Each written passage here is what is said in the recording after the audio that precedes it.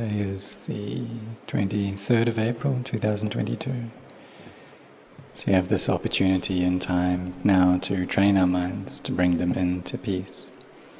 Having mindfulness here and contemplating the body as elements. We can contemplate in terms of the four elements, the earth, water, fire and air, or just pick up one of these elements. Or instead we can know the breath, the in-breath, the out-breath, and this is being mindful of the air element. Or when we breathe in, we recite Bud, on the out-breath recite Do, and this too is okay. But don't control the breath, don't force it to be short or long. Rather just have mindfulness there, following the breath, knowing what it's like, so that that awareness is consistent. If the mind gathers into peace well, and through contemplating the body as being a heap of elements of earth, water, fire and air, then we can use that. But know that this too is samatha kammatthana. This too is an object that leads to peace and tranquility. Or watching the in and out breath, this is also samatha kammatthana. But don't worry about that, thinking that it's just samatha, because we may think that we want to gain knowledge, we want for wisdom to arise, and that wisdom is what allows us to get rid of the defilements. But we should also know that in order for wisdom to arise, there first needs to be peace of mind. So in order for that wisdom to arise, in order for us to be able to contemplate, well, knowing the reality of all dhammas, and how all things, they require causes for their arising, all dhammas. And this is what Venerable Sariputta studied. This dependent origination. When there's the cause for quality to arise, then it arises. When that cause ceases, then that quality ceases.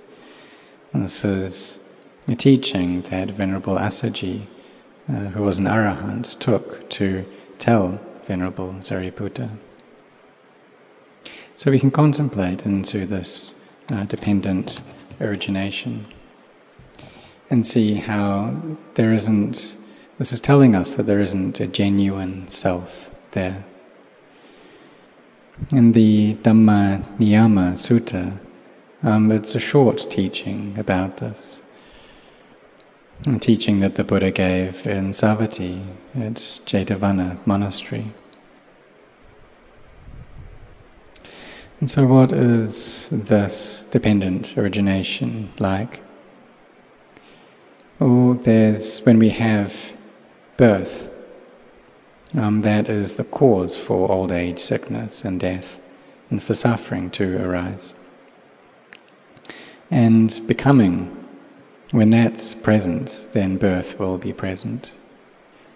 When there is attachment, and that's the cause for becoming to arise.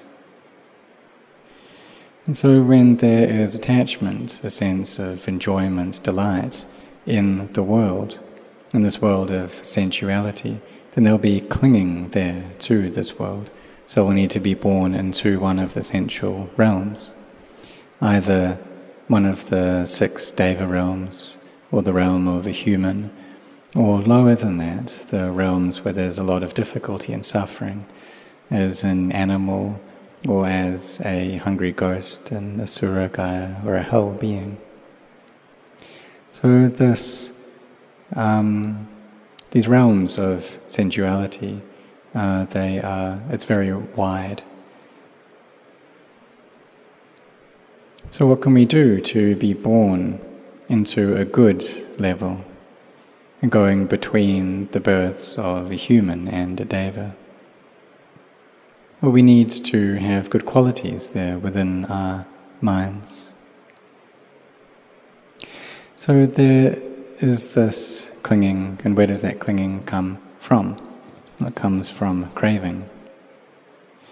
when there's the presence of craving, then clinging will arise.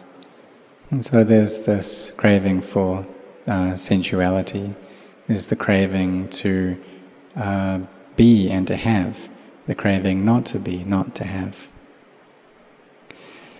And this craving arises because of the presence of Vedana, of feeling. And where does feeling come from? It comes from contact. And this contact is the cause for Vedana to arise. But this contact is there because of the presence of name and form. Name and form are the causes for contact. But what is it that name and form arises dependent upon? This too has its causes and conditions. There's avijja, ignorance, which gives rise to sankharas, conditions. Then there's vijnana, sense consciousness. And this is the cause for name and form to arise. And this in turn is the cause for there being contact. And this goes on until we get to suffering, old age, sickness and death, sorrow, lamentation, pain, grief and despair. So when the Buddha awakened, he saw into the cycle of dependent origination and how there isn't a me or a mine there within it. So the wisdom that the Buddha found, he used this to teach us so that we in turn could understand. But whether or not there's a Buddha that arises within the world, the Dhamma element, the Dhamma Dhatu, is like this. It is this way. And that its nature is simply to be like this. It's a fixed and unchanging law of nature. And what is that? Well, it's when there's something that arises, it arises because of a cause. When that cause ceases, then that thing ceases. So this is ita paccayata. And so the Buddha gained knowledge into this, gained knowledge into the Dhamma, and then he took this Dhamma to teach us, and so that we could practice in line with it, following it. He spread the Dhamma, he spread the ways of practice, this Noble Eightfold Path, and Sila, Samadhi, Panya, this virtue, collectedness and wisdom that can take us to gain a clear knowledge into the Dhamma that the Buddha awakened to. And then if we see into that, and then we'll understand or feel how profound that is. And just like how Digha Naka Brahman praised the Dhamma that the Buddha taught. He said it's as though the Buddha uprighted something which was overturned and opened that which was closed. So if something is closed, then we don't see it, but he opened it so that it was now revealed. In the Buddha's teaching, it's like that, it's not otherwise. So when there's a cause for something to arise, then that thing will arise. So we should contemplate into this. Sabbe sankhara anicca, sabbe sankhara dukkha, sabbe dhamma anatta, and so that all conditions are in constant changing, all conditions are stressful, and all dhammas, all things, are not self. So even though the Dhamma may arise, still that Dhamma is not self. Because all Dhammas are anatta, they're not me, they're not mine. And the Buddha also taught about the four foundations of mindfulness. Having mindfulness in the body, in the feelings, in the mind, and the Dhamma. Seeing how the body is just a body, feelings are just feelings, the mind is just a mind, and the Dhamma is just that, just Dhamma. So even though there's knowledge that arises, there's no attachment to that knowledge. And why is that? Because sabbe dhamma anatta, and that all dhammas are not self, and so don't attach to anything.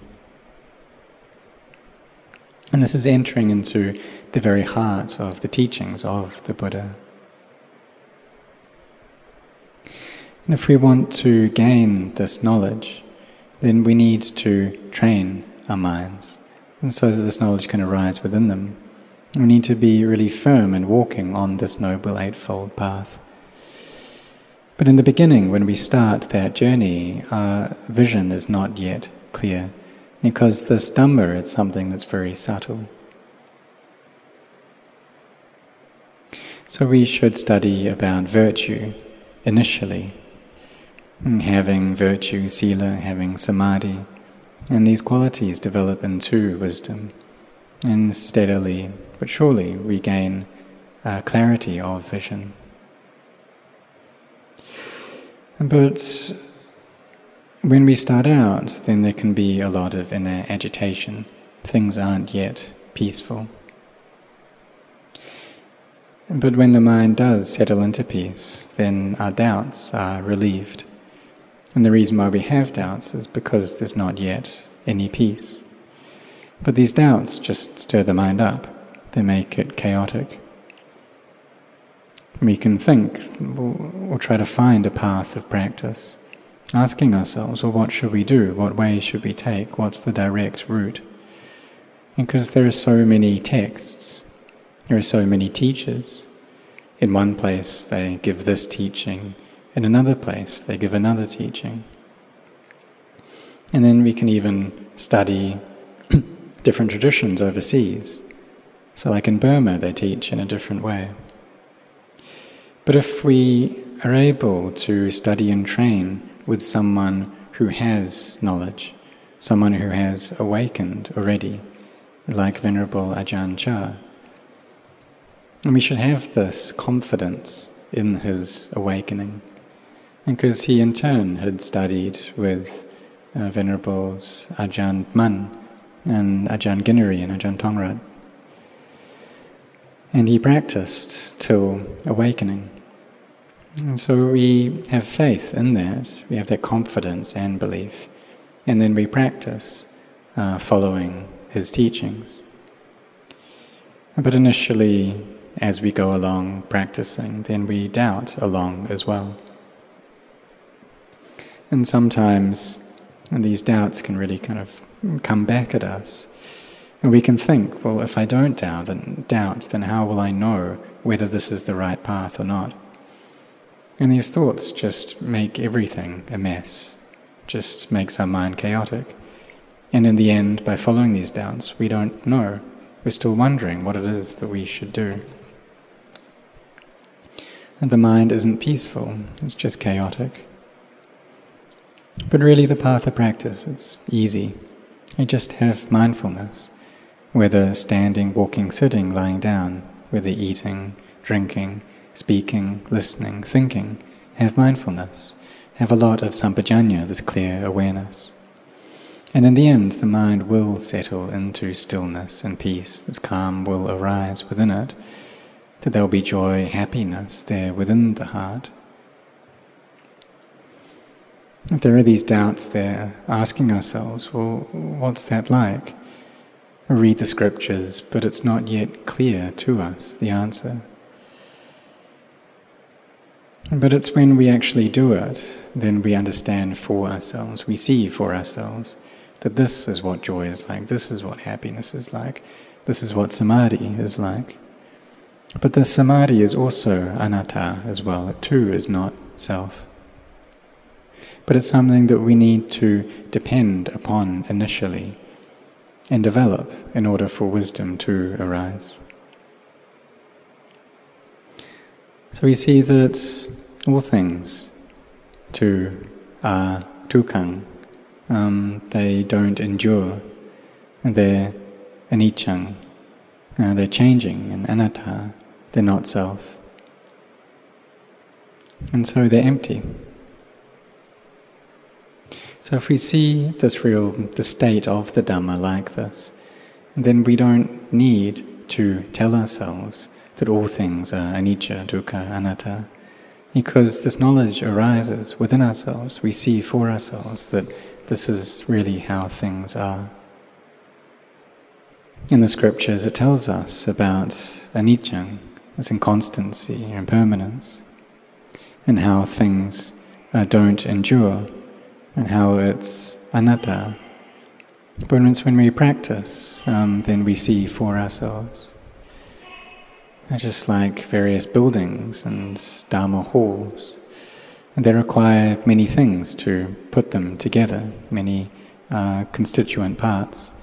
They rely on air and on water and on sand. And when these various elements come together, then they make up that whole. But if we can break them down into just elements, then we can see the emptiness there within. You break it down into earth, water, fire and air, and it's just empty, isn't it? But in the beginning we need to make our minds peaceful first. And when there's this inner peace, that's when vipassana, this insight, can arise. And so we steadily train our minds like this. And in the end, then we'll see with clarity the state of reality. And this is the wisdom that arises from bhavana, from mental cultivation. And there's this clear insight, and there's no doubts. So may you train yourselves like this. And as you do, then you'll steadily see the truth. You see into this dependent origination, how the Dhammas, these qualities, they require causes for their arising. But initially there's still a self there.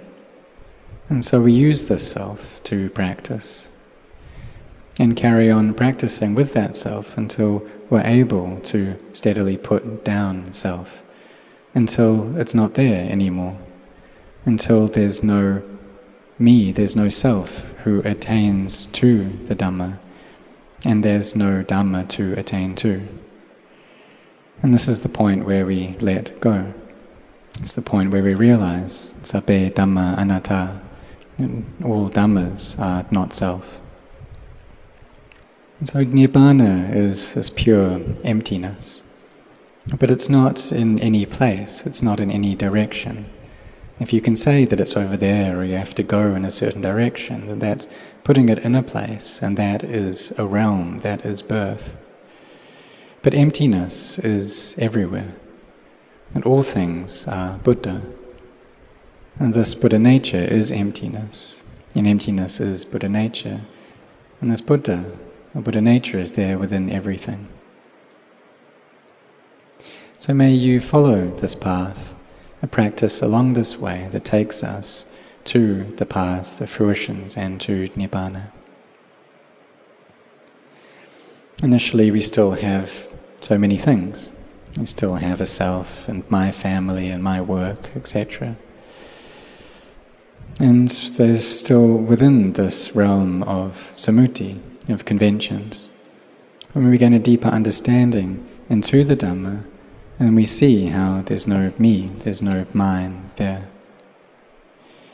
And so we should practice following this way. And all of this is for the sake of reaching emptiness within the hearts. And so may all of you practice like this.